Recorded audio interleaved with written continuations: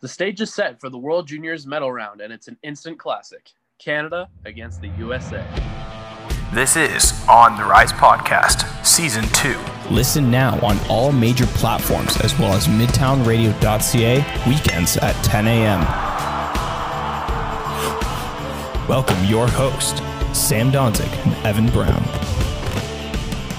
Welcome to episode 43 of On the Rise Podcast. It's hot out of the oven.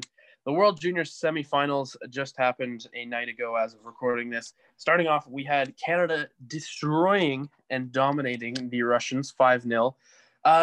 What is your kind of thoughts on this game, Sam? I don't know if you watched it or not, but what were your thoughts on this game? What was your reaction to Canada just destroying the Russians? And what do you expect from both teams going forward? I was honestly surprised because I didn't expect Russia to come out so flat. Canada came out very strong. They scored three goals in the first period, which I think was pretty much the ultimate killer for that game. Because if they had scored one or two, the Russians could have come back. But those 3 goals were just gutting. And as well, having the goal peeled back as well. Because there was that goal that was reversed. And there's some conflict. And as well, as much as I want to say, I am a Canadian, but I was kind of as much as, it's great that the goal was reversed, it's a really dumb rule. The fact that a team can do that. It's okay, did that offside affect the play? If they scored the goal on that entry, then I would be like, yes, challenge it. But it was 40 seconds after. You clearly easily could have cleared the puck, but you didn't. And then they're like, oh, he was how do they my question is where did they draw the line? Anyways, that's just my little bit of it. It made a slight difference. It would have been 4-1 and we would have won the game 5-1 and not shut out. But regardless, and again, even that goal was scored on it was the Russians' power play. So the Canada kept its streak alive of not allowing a 5-on-5 goal, which is impressive. But in regards to where the Russians go from here and the fact that kind of where they are in their program, it's tough because it's they didn't have a great tournament, they had an okay tournament.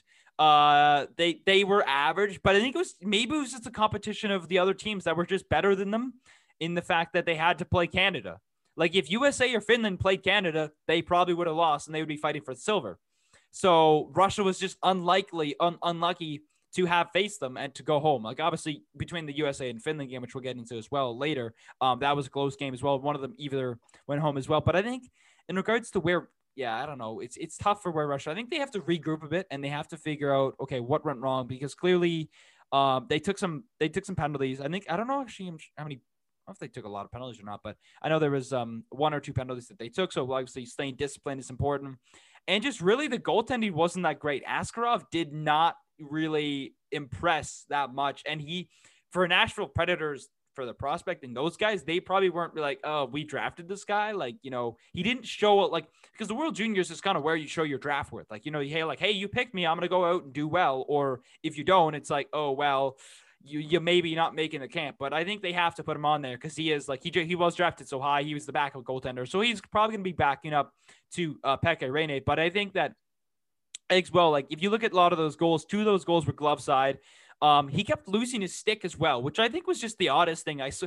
He just had butter or something on it that was just, and the worst part is in the fact that when he was losing his stick, when he was losing his stick, it would get kicked away accidentally by Russian players. There was that one, it was the 3rd goal in the first period. It was a beautiful goal. The Russian goalie lost his stick and it was he was going to grab it. And then the Russian player just kicked it without even realizing it somehow and just kicked it away. Didn't give it back because he was so frantic. And then as well, I feel with when a goaltender doesn't have a stick, he's not set properly. He feels lost. No.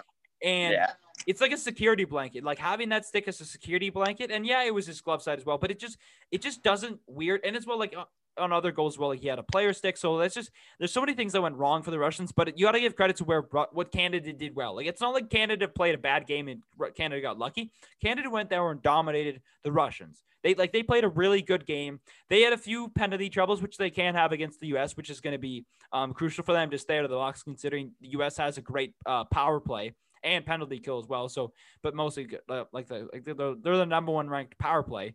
So that's going to be important for Canada to stay out of the box. But those are kind of my overall thoughts. It was a really fun game to watch because it was Canada destroying Russia, but it was kind of boring at the same point that fact it wasn't close. I know it's not the greatest time to have a boring game, but compared to the USA Finland game, it was a boring game to say the least.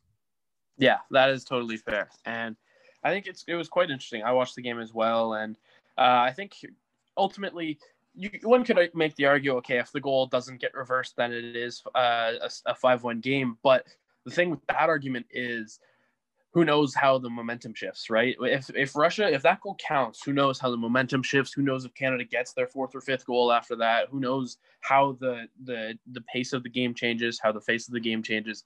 So many different factors there, and that's the thing. We'll never know. Like you can't play the what if game. That's what happened, and it sucks because looking back at it, it is such a tough play to call, and it's kind of a dumb rule. The fact that they can go back like a half a minute basically and call it back, but it also sucks because it was a Leaf prospect. It was Mikhail Abramov who scored the goal, which I was kind of upset about as well. But still, I was happy Canada won. I actually enjoyed this game. It was a bit boring in the sense that it wasn't as close as we were kind of hoping for, but it was just a dominating performance. Alex Newhook coming off injury, back in the lineup in this one, just continuing his tear, scoring immediately off the start. He had an incredible first shift as a whole.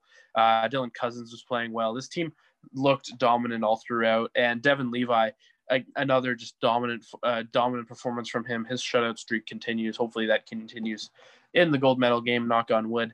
And as far as the Russians go, it's quite interesting because, I mean, they'll play the bronze medal game against Finland, and they'll still try to win the bronze, obviously, but it sucks because it sucks to come out against in that game because it's like, it's not as good as what you could have. And as far as where the Russians go next year, the one bright side is the fact that actually Askarov can come back next year. That's how young he was. He played last year. He played this year. Now he can play again next year. And I don't think he's going to be making Nashville anytime soon. Not because of a pure talent, but because the way goalies develop is really weird. They take a lot longer than players do to really come into fruition. So Nashville probably won't have him with the team for the next 2 years anyways. So they'll be fine letting him go for his third straight World Juniors and go help Russia. But also, like, they have 4 of their 6 defensemen coming back next year. They have a few forwards coming back as well. I know all the Leafs prospects would be gone next year, but they still have a few players coming back. They still have a really good program over there, and they still have their top goalie, who it's interesting watching Askarov play because, like you were saying, with a goalie, when he loses his stick, it's not only a like security blanket type thing, but it's also just like it's just routine, it's comfortableness, it's also positioning, right? Like the stick just makes sense, right? You're used to having that, and as soon as you lose that, then you lose almost a sense of confidence. You're saying you're now thinking about it too. You're thinking about, okay, how can I get it back? How can I get it back? While you're also trying to stop the puck at the same time. And it was so weird because Ray Ferraro was getting so mad on the broadcast at Askarov for just losing his stick all the time. And it was so weird because you never see that in hockey. You occasionally see the goaltender lose it once, but they'll lose as much as Askarov did.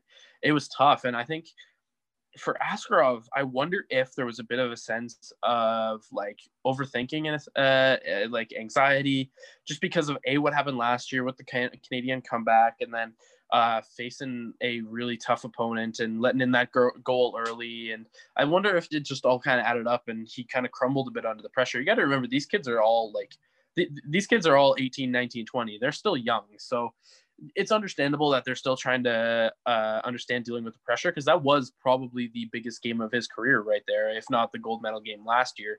Probably the gold medal game last year, but still, that's a tough game. It's a tough position, and I think he'll learn from this. His glove hand was also a bit shaky throughout the night.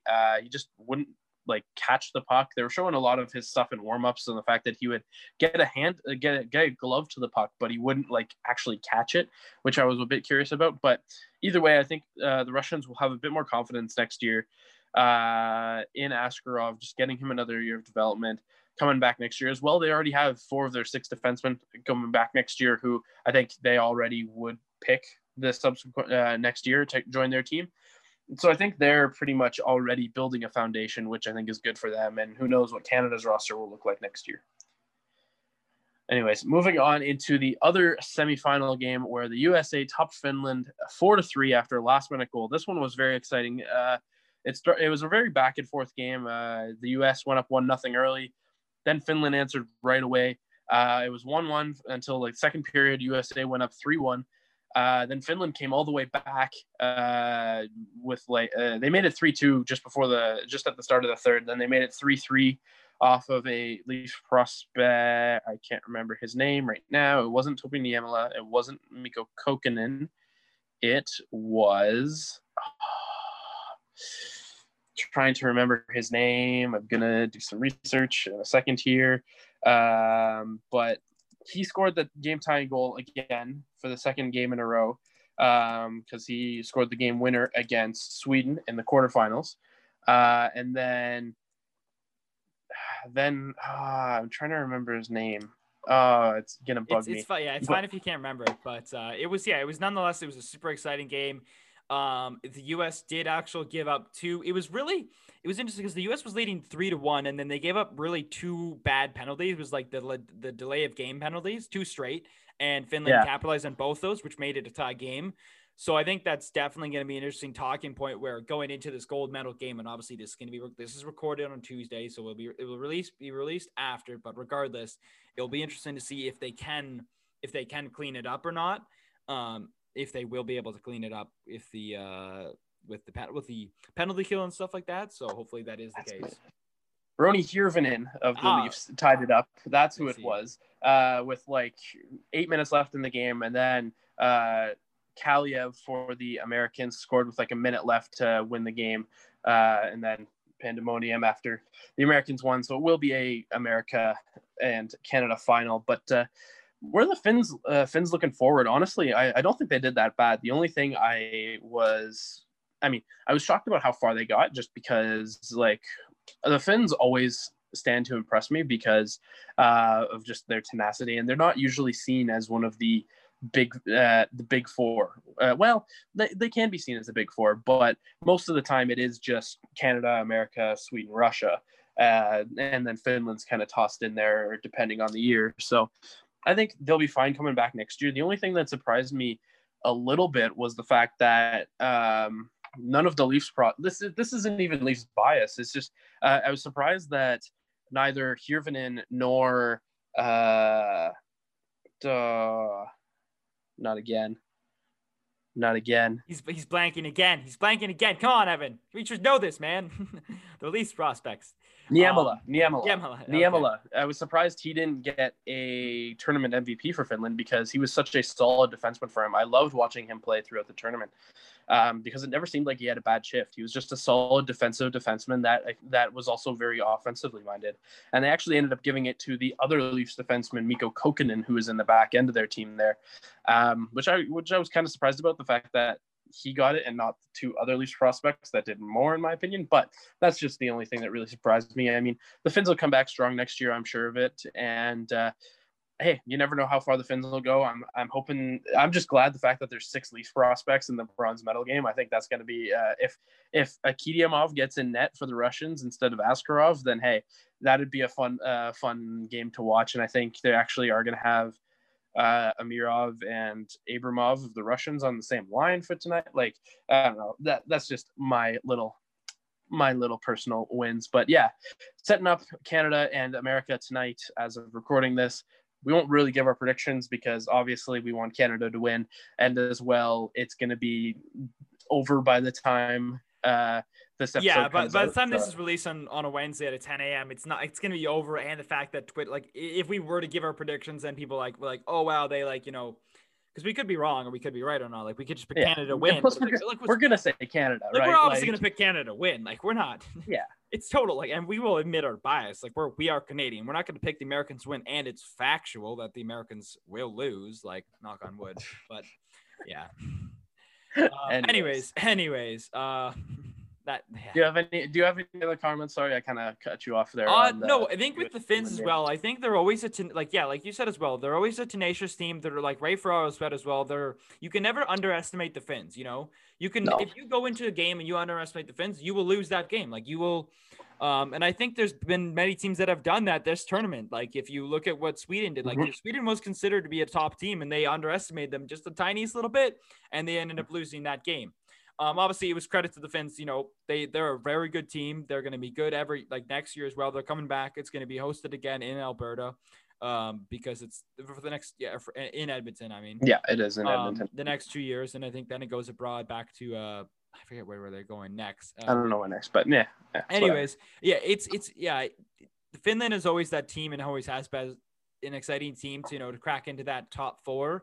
And it's always exciting to see a different team other than USA, Canada, Russia win, because pretty much in the last 10 years, I think they were actually showing if Finland actually had, I believe it was Finland has a few gold medals. Finland has 3 gold medals in the last 10 years. Canada has 3, USA has 3, and Russia has 1.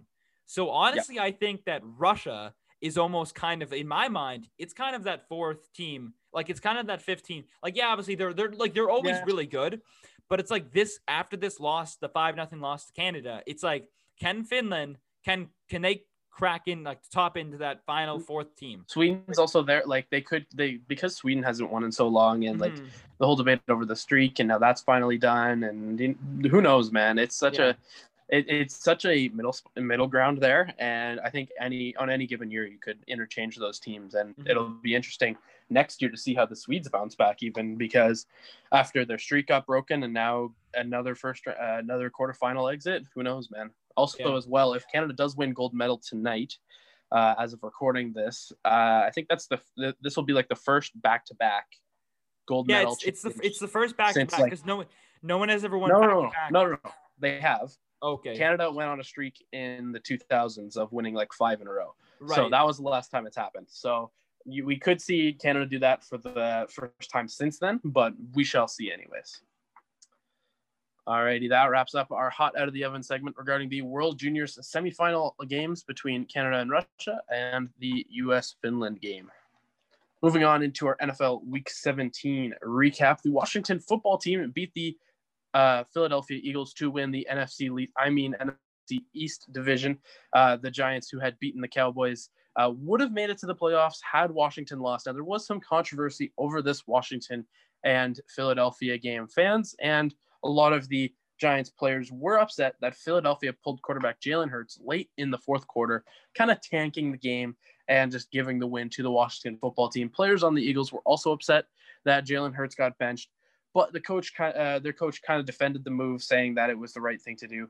So who is in the right here, Sam? Is it the fact that this was a bit of a dirty move by the Eagles to kind of throw this game, or was it a move that has just kind of been misunderstood by the fans and by the players? Because obviously the Giants would be upset, but yeah. Here's the thing. Giants fans, you can just shut up, honestly. You can shut up. You're 6-10. You don't deserve to be in the playoffs. You're lucky enough that the NFL didn't revoke the NFC's playoffs by, because there's better teams that could be in the playoffs right now. Like, honestly, Dolphins. What they should do is they should just have 6 NFC teams, or 7, maybe 6 NFC teams and 8 AFC teams, because there's 8 good AFC teams, including the Miami Dolphins, that could have made that as an 8 playoff set.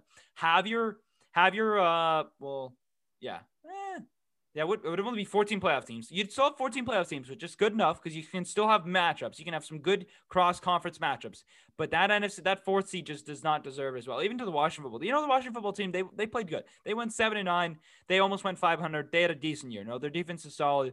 But as well, like, that's just the first thing as well. The second thing is the fact that fans were upset because, Philly pulled. And it's like, okay, listen, it's the last game of the season. The Eagles have nothing to play for. The only thing they have to lose for is to gain 3 spots in the draft. And you know what? If they want to move up in the draft, and if Doug Peterson's like, you know what, if we're going to lose this game, then maybe, he was probably thinking about this, moving up those 3 draft spots, because moving up those 3 draft spots is going to give Doug Peterson and the Eagles, someone to throw the ball to Jalen Hurts, or, a decent defensive player, or, a good offensive lineman and stuff, like whatever that is the case. They're going to pick up somebody good. And so many teams have tanked. And even though the fact that, it's very obvious that they tanked, but what's new? Like, what are you going to do? Like, are you going to sit there and complain that the fact that, Jalen Hurts was upset, but then again, if you look at his game stats, he threw, I believe it was 7 completions for 20 attempts, 72 yards. He did have 2 rushing touchdowns on 34 yards. It was 8 attempts. So he did have 2 rushing attempts. But the biggest problem was the fact that, and as well, the Eagles defense, played pretty good. They allowed 20 points. It was really just that one interception, which was the killer in the game. They had multiple chances to still win that game. Obviously, Nate Sudfeld went in and didn't do great, But and it was kind of a rumor I heard before the game that that a reporter asked, like, Doug Peterson, he was like, "Oh, is Nate Sudfeld going to field action or going to see action?" He said, "Yeah, sort of," and he was kind of like quiet about it. So there was some rumors possibly popping around here. Really, if you think about it, I think as much as I want to say it, the Giants fans aren't in the right. The Giants are not in the right. But Doug Peterson for tanking purposely just, to gain 3 draft spots, totally, like, I would say more the Eagles are more in the right and Doug Peterson's more in the right because the fact that, yes, I know Jalen Hurts wasn't playing great. And yeah, but if the Eagles were fighting for a playoff spot, if they were like closer to getting to a playoff spot, then it'd be like, yeah, it was a bad move. Like it was very much like comparing it to like the Blake Snell move. Like, why would you do that to lose the game? So that's what I probably would. I compared to is like, obviously he wasn't playing good enough to keep him in up to Doug Peterson's standards. And I think that's probably why he pulled him. But even the fact that they just weren't playing for much, like they weren't like, yeah, we want to win so that the Giants can go into the playoffs. Like, we care about the Giants. Like, does he think he really cares about the Giants? No, he doesn't care about the Giants. So I think I think Doug Peterson is in the right here. And the fact that Jalen Hurts was upset, he was upset about being benched. Okay, well, if you're upset at being benched, play better, play to win the game. And as much as people say, because he did come out and say he was playing to win the game, and maybe playing Nate Sudfeld wasn't the best move. Maybe keeping Jalen Hurts was like, if he said that, now the fact that he did say that he was playing to win the game, then keeping Jalen Hurts would have been the better move. But in the fact that if you're playing to tank, just come out and say it. Like, if you're playing like, yeah, we lost because, he's not going to come out and say that, though, because obviously then the NFL would fine him for tanking. So they would be like, he just wants to downplay, but everyone knows, like, he could be hit with a tanking. I'm trying to think if the NFL does. I think, yeah, the NFL does do that. But anyways, what are your thoughts? Because I'm sure you probably have lots of thoughts on the whole thing, as we were talking about this before the podcast. So, well, yes. First of all, I'm just putting this out there. I'm glad the Cowboys lost. Like, if the Cowboys had won and then the Washington football team would have lost, I would have been great. We're in the playoffs. I don't really care that much. We weren't expected to do much anyways this season. The way we lost against the Giants is what it is. It's the most Cowboys way. There's a lot of people making fun of us on Twitter and social media and stuff like that. To be honest, I don't care the Cowboys lost. We have a really good pick now going forward, and we'll have a healthy Dak next season. Hopefully, if he resigns, that's the only worry I have. But overall, I'm happy that we lost because we have built better for the future, and that's fine. We don't have to be all up in this drama. Second thing is the Eagles' point of view for this.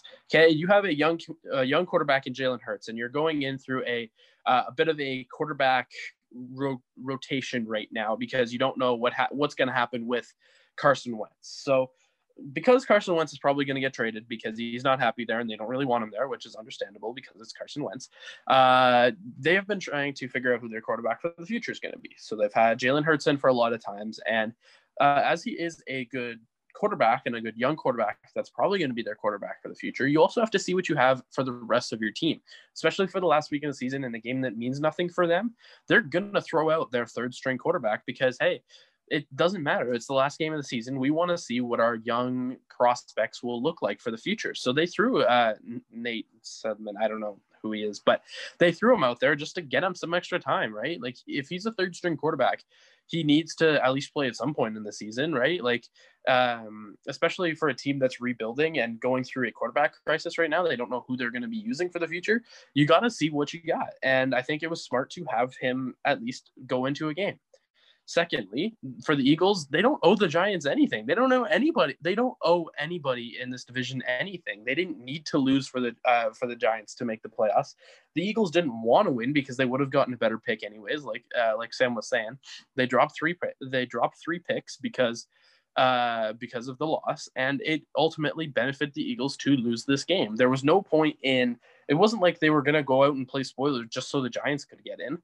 It's the rival division. They don't care who gets in. They would prefer them to get in, but because they couldn't, it didn't matter to them whether they won the game. And as far as the Giants side of thing goes, ultimately, number one, the blunt way to put it, just do better next year if you really want to get into the playoffs that much. But ultimately, the fact that you didn't get into the playoffs is better, in my opinion, because you get a better pick now and you are rebuilding for the future. You're a young team. And you're building for the future. It's not like you were going for the Super Bowl this year, and you would have been killed if you had made the playoffs. Like, the Giants aren't a team that was going to the Super Bowl this year. Going to the playoffs is seen as like a status symbol right now, and that's great. But ultimately, if you're gonna make it to the first round of the playoffs and lose, there's no point in being there really, because you're just getting you're not only having a worse pick next year in a team, especially for a team that's rebuilding, you're going to have a worse pick next year. And what is it? So the team, NFL is going to see this as, oh, the New York Giants, who made the playoffs at 6-10, are going to do a ton of damage in this year in the playoffs. And oh, we'll go into next year. Oh wow, they were 6-10 last year, but hey, they made the playoffs. They're a dangerous team. No one's going to think that. You're the New York Giants. You're rebuilding for the future. You don't have much right now. Nobody's going to even look at Washington that way unless they go somewhere, which I doubt. No one's going to look at the winner of this division, the NFC least, and say, hey, they're going to be a scary team next year because they won the division. Nobody's going to think that. This is the weakest division in football. And because Washington won, it doesn't matter. If you're a Giants fan, ultimately it doesn't matter. You should have wanted to lose this game, man. You would have had a better pick if you did, and nobody's going to care. You would have been killed in the first round by, I believe, the Buccaneers is who they would have played. And there's no point. The fact that you made the first round it's too much of a status symbol. It doesn't matter that you made the first round. You're going to get killed. It's not something to be proud of if you barely made the playoffs and just went there to get embarrassed. You're going to get embarrassed if you had made the playoffs. It's better for you to not, because you get a better pick. The Eagles ultimately did you a favor because you're going to get a better pick now. As a rebuilding team, that's what you want. You want the best player available. And because you have a better pick now, that's something you want, is a build for a better future. And you would have been embarrassed. There would have no point to have been there. You had no right to be there. And nobody's going to think of you any better because you made the playoffs next year. Like, if you made the playoffs this year, next year, nobody's going to say, oh, wow, I'm so scared of the Giants because they won the NFC East with a 6-10 record. Nobody's going to care. It was pointless for them to win the division. It's better that they lost for the future, and that's all that matters right now. And the fact that Washington made it, I don't even know if Washington necessarily wanted to make it. Nobody in this division wanted to make it. That's why they had such a losing record. And I think the only team that would have wanted to make it is the Cowboys, but at this point, they lost hope in that after the week where Dak got hurt. It didn't matter to the Cowboys anymore. The Eagles, they're going through a quarterback crisis. It didn't matter to them. Nobody wanted to win this division. And that was pretty clear from the onset. So the fact that Washington won it is not a necessarily good thing. Unless they can somehow become Super Bowl contenders magically, it's not going to matter. They don't have a chance to win the Super Bowl at all, in my opinion. And it's just now they have the worst pick in the division. It's all that it is. And I think the fact that the Cowboys lost is the best thing for them. The fact that the Eagles lost is the best thing for them. And the fact that the Giants lost, despite everybody being upset over it, it is the best thing for them as well. Yeah, and one quick thing as well, just kind of looking at the draft order for this year. So yeah, the Eagles are the 6th pick, the Cowboys have the 10th pick, the Giants have the 11th pick, and I don't see the Washington football team in picks 19 to 13 are currently held teams. Yeah, so they probably have they're 19th or above. I don't know what exactly pick they are, but in regards it'd probably be 19th because they'd have the worst record. So they'd be the 19th pick. So. And as well, like if you look at the draft and stuff, like the Eagles picking 6th overall is now a win now, because even though the fact, okay, let's see, because you got Jacksonville, New York, Miami, Atlanta, and Cincinnati. Okay, so Jacksonville's probably going to take a quarterback. New York might take a quarterback. Dolphins are probably going to take an O-lineman or a receiver. Falcons probably will take me like a defensive lineman, O-line, receiver. Bengals, I guess anybody. Yeah, Bengals would take anybody. And the Eagles, again, if you trust Jalen Hurts, then you're not going to be picking a quarterback, because that'd just be stupid, because I'd be like, that would make no sense for them. It'd be like the most Eagles thing to do. Okay, Carson Wentz. Okay, we're gonna draft Jalen Hurts now. Okay, now with the 6th pick, we're gonna pick another quarterback. No, they're obviously gonna pick someone else, like a lineman, or I don't know exactly, maybe a receiver would be good for him to be. But anyways, I just wanted to quickly. Even a running back. The Eagles need anybody, man. Yeah, they need anybody. They need somebody to help Jalen Hurts, because clearly. Because the reason why is you're putting a lot of pressure on a young rookie quarterback as well. No matter, he's a rookie quarterback. Jalen Hurts, who went in the 2nd round because of like issues and stuff, like he wasn't as highly prospected as like other quarterbacks as well, like a Joe Burrow, or some other quarterbacks that as well went earlier. But regardless, it's interesting to say the least. So, but yeah. Alrighty, that wraps up our NFL Week 17 recap regarding the debacle with the NFC least division. Moving on into our next segment, we have an NBA early season recap. We are now 2 weeks into the NBA. Sam, what is the team that has most surprised you? What is the team that has most disappointed you? And what struggling team do you think will bounce back for the rest of the season? Because it is still very early on into this, even though it's shortened 10 games, it's still very early on into this season. This pains me to say this, but the most disappointing team obviously has to be the Toronto Raptors for me. And I think it's probably for a lot of fans because it's like, I don't know, maybe it's more disappointing because the fact that we did lose Serge and we did lose Marc Gasol, and it's disappointing, but I expected us to be a little bit better than 1-5. Like I expected something a little bit better. I'd be fine with being like 4-3 or like, 3-4, like, or like 4-3 with a winning record. That'd be okay for me. Like I'd be happy, win 4 games, lose 3, but to be 1-5 through 6 games isn't looking great for me. What team has surprised me the most? If you look at, I'm trying to pull up the NBA standings here right now. Early on, just really early on, I want to say the Magic is surprising me at 5-2, and the fact that they're just surprising me. The fact that I don't really see them like, Marco Fultz is coming around. Like he's starting to come around. He's starting to play a lot better, so that's good for him. Some have considered him possibly like early MIP, like most improved player, but there's obviously other debates as well for DiVincenzo or Chris Boucher because he's been doing well despite the Raptors struggling at 14th place and 1-5. That would probably be my most surprising team, the Magic, and also I want to say the Suns. The Suns, despite they're 5-2, and despite even adding Chris Paul, they just seem to they've really put it together. And I think adding Chris Paul has been a huge pickup for them and a huge bonus with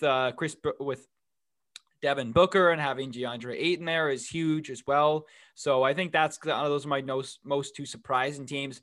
And in terms of which struggling team I think can bounce back, as much as I feel like it could not happen, but I think that the Raptors have the best chance out of all the struggling teams to bounce back between the Pistons, the Raptors, the Wizards, the Hornets, those struggling teams, or like the Grizzlies, the Timberwolves, and the Thunder. Maybe the Thunder have a good chance of bouncing back, but I'd say probably between the Raptors and the Thunder are the two teams in my mind that just seem to have the best chance at bouncing back. Because when you look at the Raptors games, again, they've led in all their games. I'm pretty sure they've had leads in every single game. They've had a 10-point lead in every game. They've had a 10-point lead in every single game. And the fact that is better, we just can't seem to play consistently good. It's like we get off to a good start, and that's fantastic. But I don't care how good you start. You could score 20 points, like you could score 40 points in the first quarter, but then score like 18. They scored 34 it was 32 in the first quarter. Maybe it was even higher. But then they scored like 10 or like 14 in the second quarter. Like it was a complete flip, and it was just not good. Boston, just again, they're a good team, but they had a lot of key players out. They weren't even fully healthy, and we lost by 12 points. And I was like, okay, we had a fully healthy Raptor team versus their like pretty much secondary, or like their backup sort of, because their full team wasn't even fully there. And we lost, and it was just not good. But regardless, I think they have the best chance at bouncing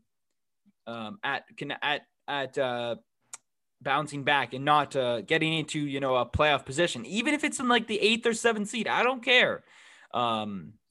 That's. What are your thoughts on that?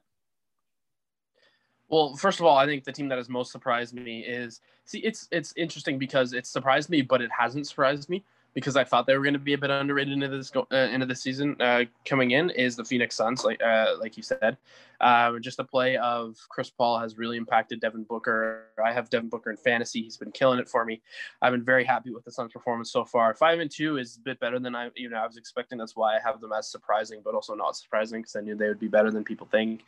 And I'll get to the Raptors in a sec, but I think another team that is struggling that could bounce back, not necessarily struggling, but like you said, the Thunder could be a team that is definitely going to bounce back, I think. And I think the Nuggets haven't had the greatest start to this season. I think they will definitely bounce back as time goes on. But listen, with the Raptors, right?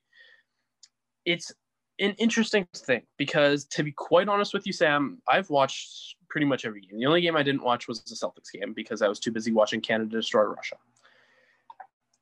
I'm going to be completely frank with you here. The only real game we've fully lost, this is just me completely watching the games, because yes, the Raptors have struggled shooting. Yes, the Raptors have struggled working together as an offense. Their defense has looked a bit shaky for some players. To be quite honest with you, this Celtics loss is the first real loss the Raptors have had. To be quite honest with you. Looking at the rest of the games they've lost, the Raptors,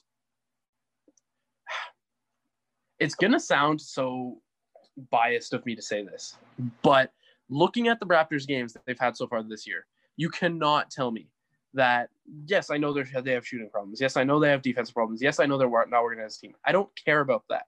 I know you can call me ever the optimist, but looking at just the straight facts of these of the losses they've had so far, the reffing has been terrible against the Raptors. Terrible. I'm talking the worst one was in the second Pelicans game there, where they had 28. The Pelicans had 28 free throws in the fourth quarter. The Raptors had 26 for the entire game. It was ridiculous how many calls the Pelicans would get. And the Raptors, they've had the criticism, oh, they're not driving into the paint enough. Oh, they need Serge Ibaka who can get them out of ruts and stuff like that. But when they're driving into the paint, they're not getting a single call. And then Pascal the other night, in that same Pelicans game, he got called for, he fouled out in that game with like 8 minutes left in the fourth quarter. 3 of his fouls, at least, he never touched anybody on any of the fouls. He didn't touch anybody on those 3 fouls in specific, especially the 6th one. If you watch back the replay, he did not touch Zion. It was the reffing this year has been atrocious against the Raptors, and I know everything they've had problems shooting wise. I know everything about that. I get it. They need Ibaka back. I get that argument. I know they need a Gasol back. I get that, but they're not here anymore. I know this Raptors team needs to step up. I know it's going to take a bit for them to get out of this rut. I don't think it's time to hit the panic button yet. I don't think it's time to trade for James Harden and trade Siakam, although Siakam has looked meh this season so far. It's not time to hit the panic button yet. I think the Raptors are fine. Yes, they do have some kinks they need to work out, but it's 6 games into the season, man. Teams have come back from worse, to be quite frank with you. And I think overall, like, the reffing, man, that Pelicans game is the worst defense for it, but there has been some shoddy reffing this year. And I know the whole argument of, oh, the Raptors one game, they won without Siakam because he was sitting out against the Knicks. The Knicks are a team they should beat, and they did. And if you look at a lot of the Raptors games and the first few early on in the season, like the first Pelicans game was close. The Spurs game was close. Like, it's not like they're getting blown out all night. They're in games. They are fighting still, no matter if they blow leads or if they lose the game. It's still close. I'd be more concerned if they were getting blown out by 20 every night. I get the morale is low. I get everything they've had problems shooting, but these are still the Raptors. They still have fight in them. They still have that championship DNA in a lot of them. Kyle Lowry, I can't say a single bad thing about so far this season. Same with Fred VanVleet. Both of them have been solid. I love the play of Chris Boucher. I want to see Malachi Flynn get in a bit more games, but I don't think it's time to hit the panic button yet for the Raps. I think they can bounce back. You can call me forever the optimist. I don't care. But I think the Raptors are fine at this point. Yes, they've lost five games, but I think the Celtics one was really their first true loss of the season. And that's to a good team. I'm not upset about that. This is a Celtics team that is supposed to be dominant. Jason Tatum has had had our number throughout his entire career. I'm fine with them losing to the Celtics. It's just they got to get their morale back. That's the only thing right now. And we got to start getting some calls because that's frustrating me as well.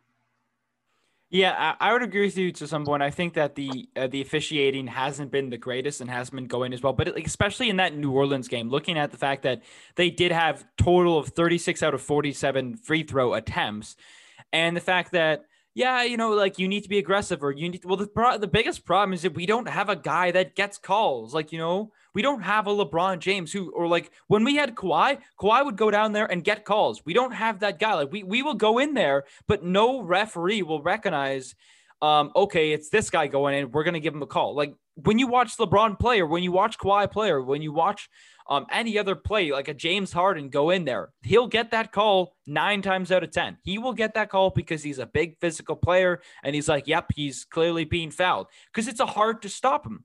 But the hardest part is that there would be fouls and stuff that would clearly be fouls, but the ref would be like, and again, I haven't watched every single Raptors game. So like I don't think I've been busy because watching because I just don't have cable and so I can't really watch a lot of them. But regards, I've tuned a few in here and there as well. Again, there's been close games. We lost by the Spurs by 5. We lost the Sixers by 7. The New Orleans game, yeah, we lost by 14. But again, that was the first game of the season. It was tough. Lost by New Orleans by 4, 120-116, close game. Again, the loss by Boston was 12. It wasn't a big loss. We didn't get blown up by 20. Are you saying something? Go ahead. I was just going to say, by the way, going back quickly before you continue your point, going back to the superstar calls for a second here.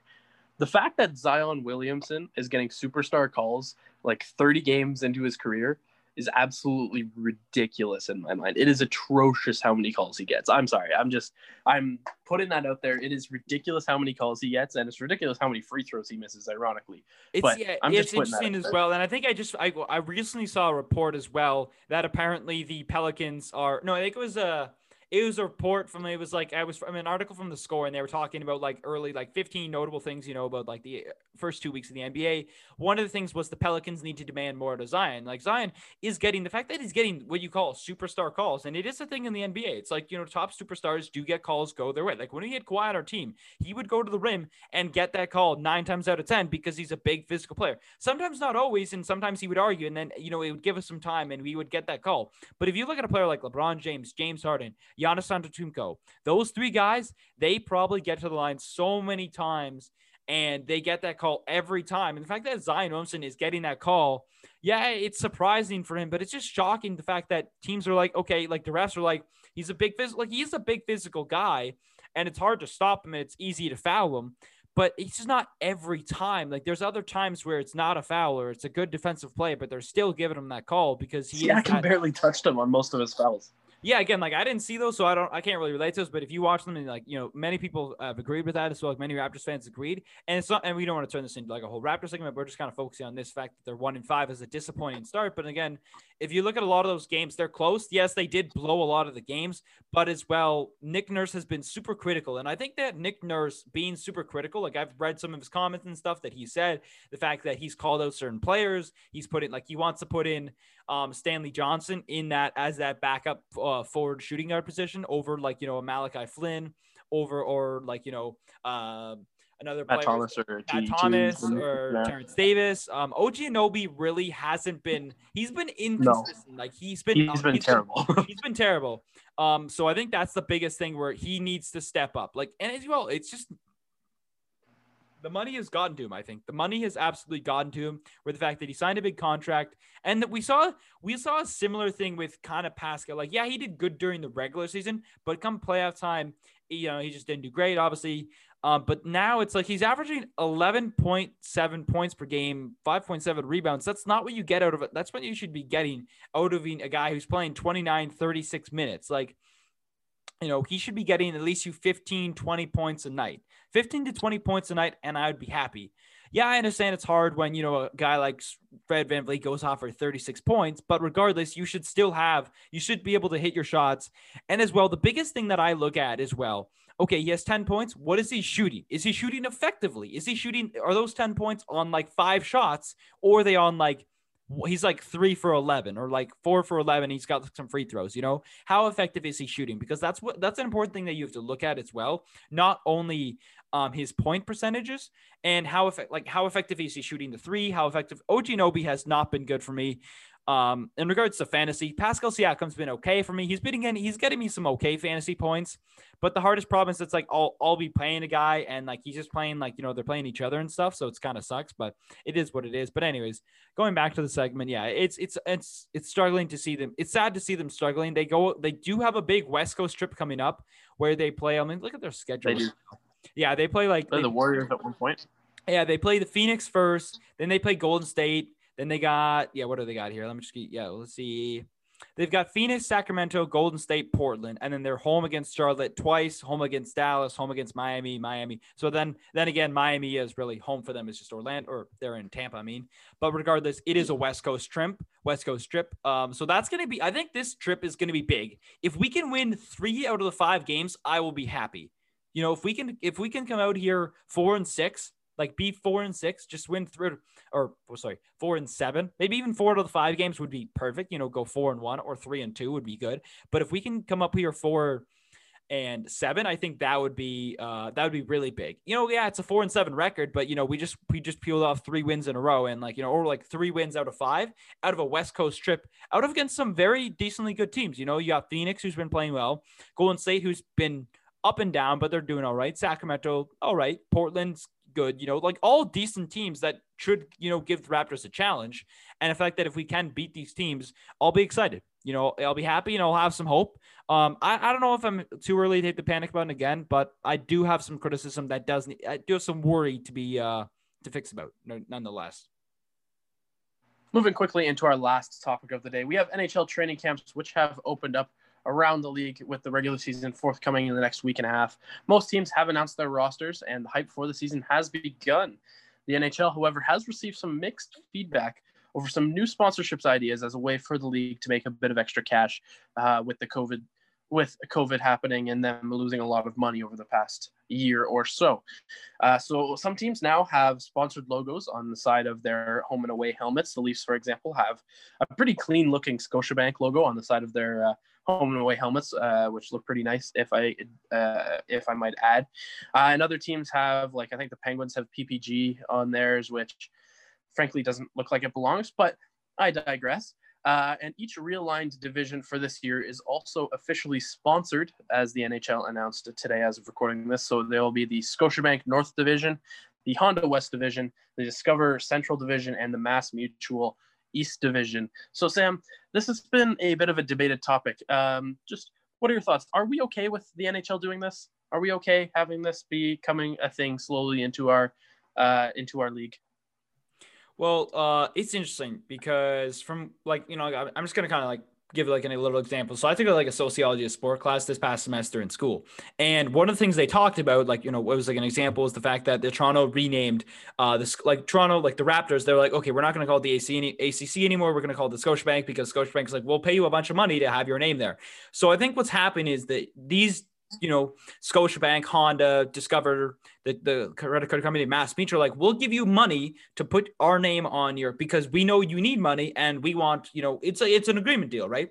So it's where the world is becoming, the fact that, and again, with COVID, if COVID wasn't a thing and the teams weren't cash up, we probably might not have seen this because the NHL would have been making full profit. But the fact that we are in this state where they're losing money and they lost a lot of money and they're trying to salvage as much money as possible.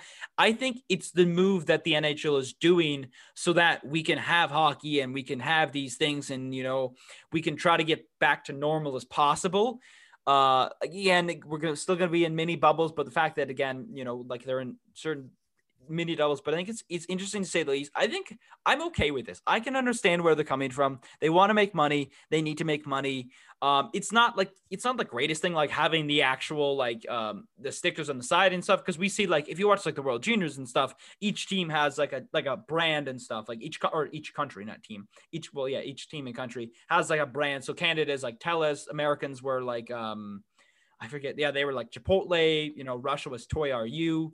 So again, something just on the side and something on the helmets and stuff is, it's part of the game, they need to make money and they need to have funding. And if the fact that these companies and organizations are willing to give money to the NHL to say hey, listen, we'll give you X number of millions and millions of dollars, however much it is.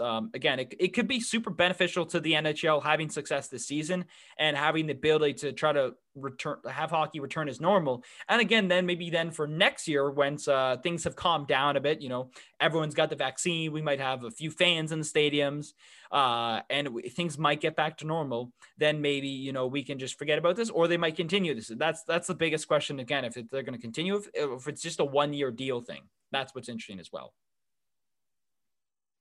Yeah, I think overall, I understand why the fans were a bit worried about this originally. I mean, I was even worried myself, to be quite honest with you, about what this could mean, about what they might look like and stuff like that. But seeing now a lot of the designs teams have gone for, the ones that the Leafs have, it is clean looking. I don't mind it at all. You barely notice it when you are actually viewing the game, especially on TV. You barely notice it, but up close you can see it a bit more, and it still looks very clean.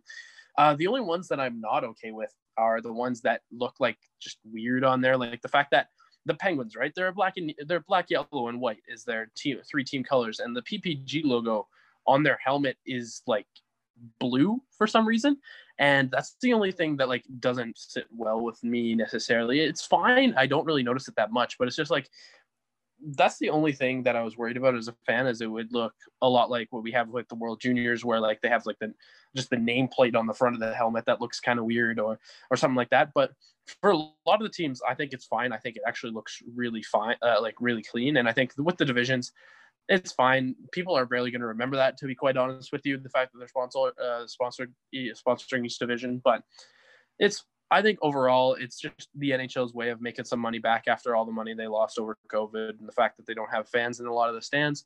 And I'm totally fine with it. I get what the NHL is doing. It's a business. And for most teams, it looks fine.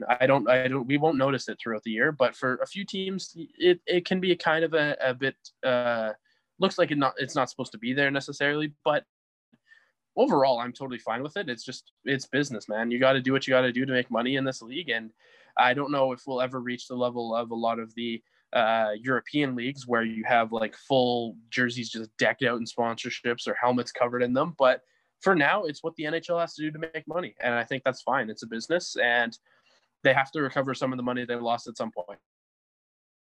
And I think this is the best way to do it so far this year, is through sponsorships. Yeah, it would be funny if like a few years from now, like Toronto Maple Leafs jerseys are just covered in like different sponsors and stuff from Canada. It's like TELUS, Rogers, Bell, or maybe not like that, but like just having a bunch. It just looks really weird. All three on one jersey. Yeah, no, they wouldn't have like all three, but they'd have like Rogers. They probably do Rogers, maybe one, and then a bunch of other ones as well. But it's just like, it's funny as well, the fact that the Americans were sponsored by Chipotle. That was actually kind of funny, because it's like they just have a Chipotle sticker on it, and it's like, the Americans run on Chipotle.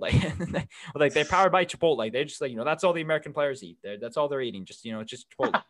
Something tells me I don't know if that's the case, but no, I don't think that's the case as well. But it'd just be funny to say the least. But I think like as well, one last point before I just want to talk about is like the biggest thing with like fans, like obviously if it doesn't look good, then like with the PPG logo again, with the on the top of the Penguins, it just doesn't look right. Like it just looks out of place. The fact that again, because they can't change the color, because then that's changing the logo, that's pretty much then the league is like, okay, the company's like, okay, you're not using our logo, you're using like a different variant of our logo, which isn't our logo, and then it's not identifiable.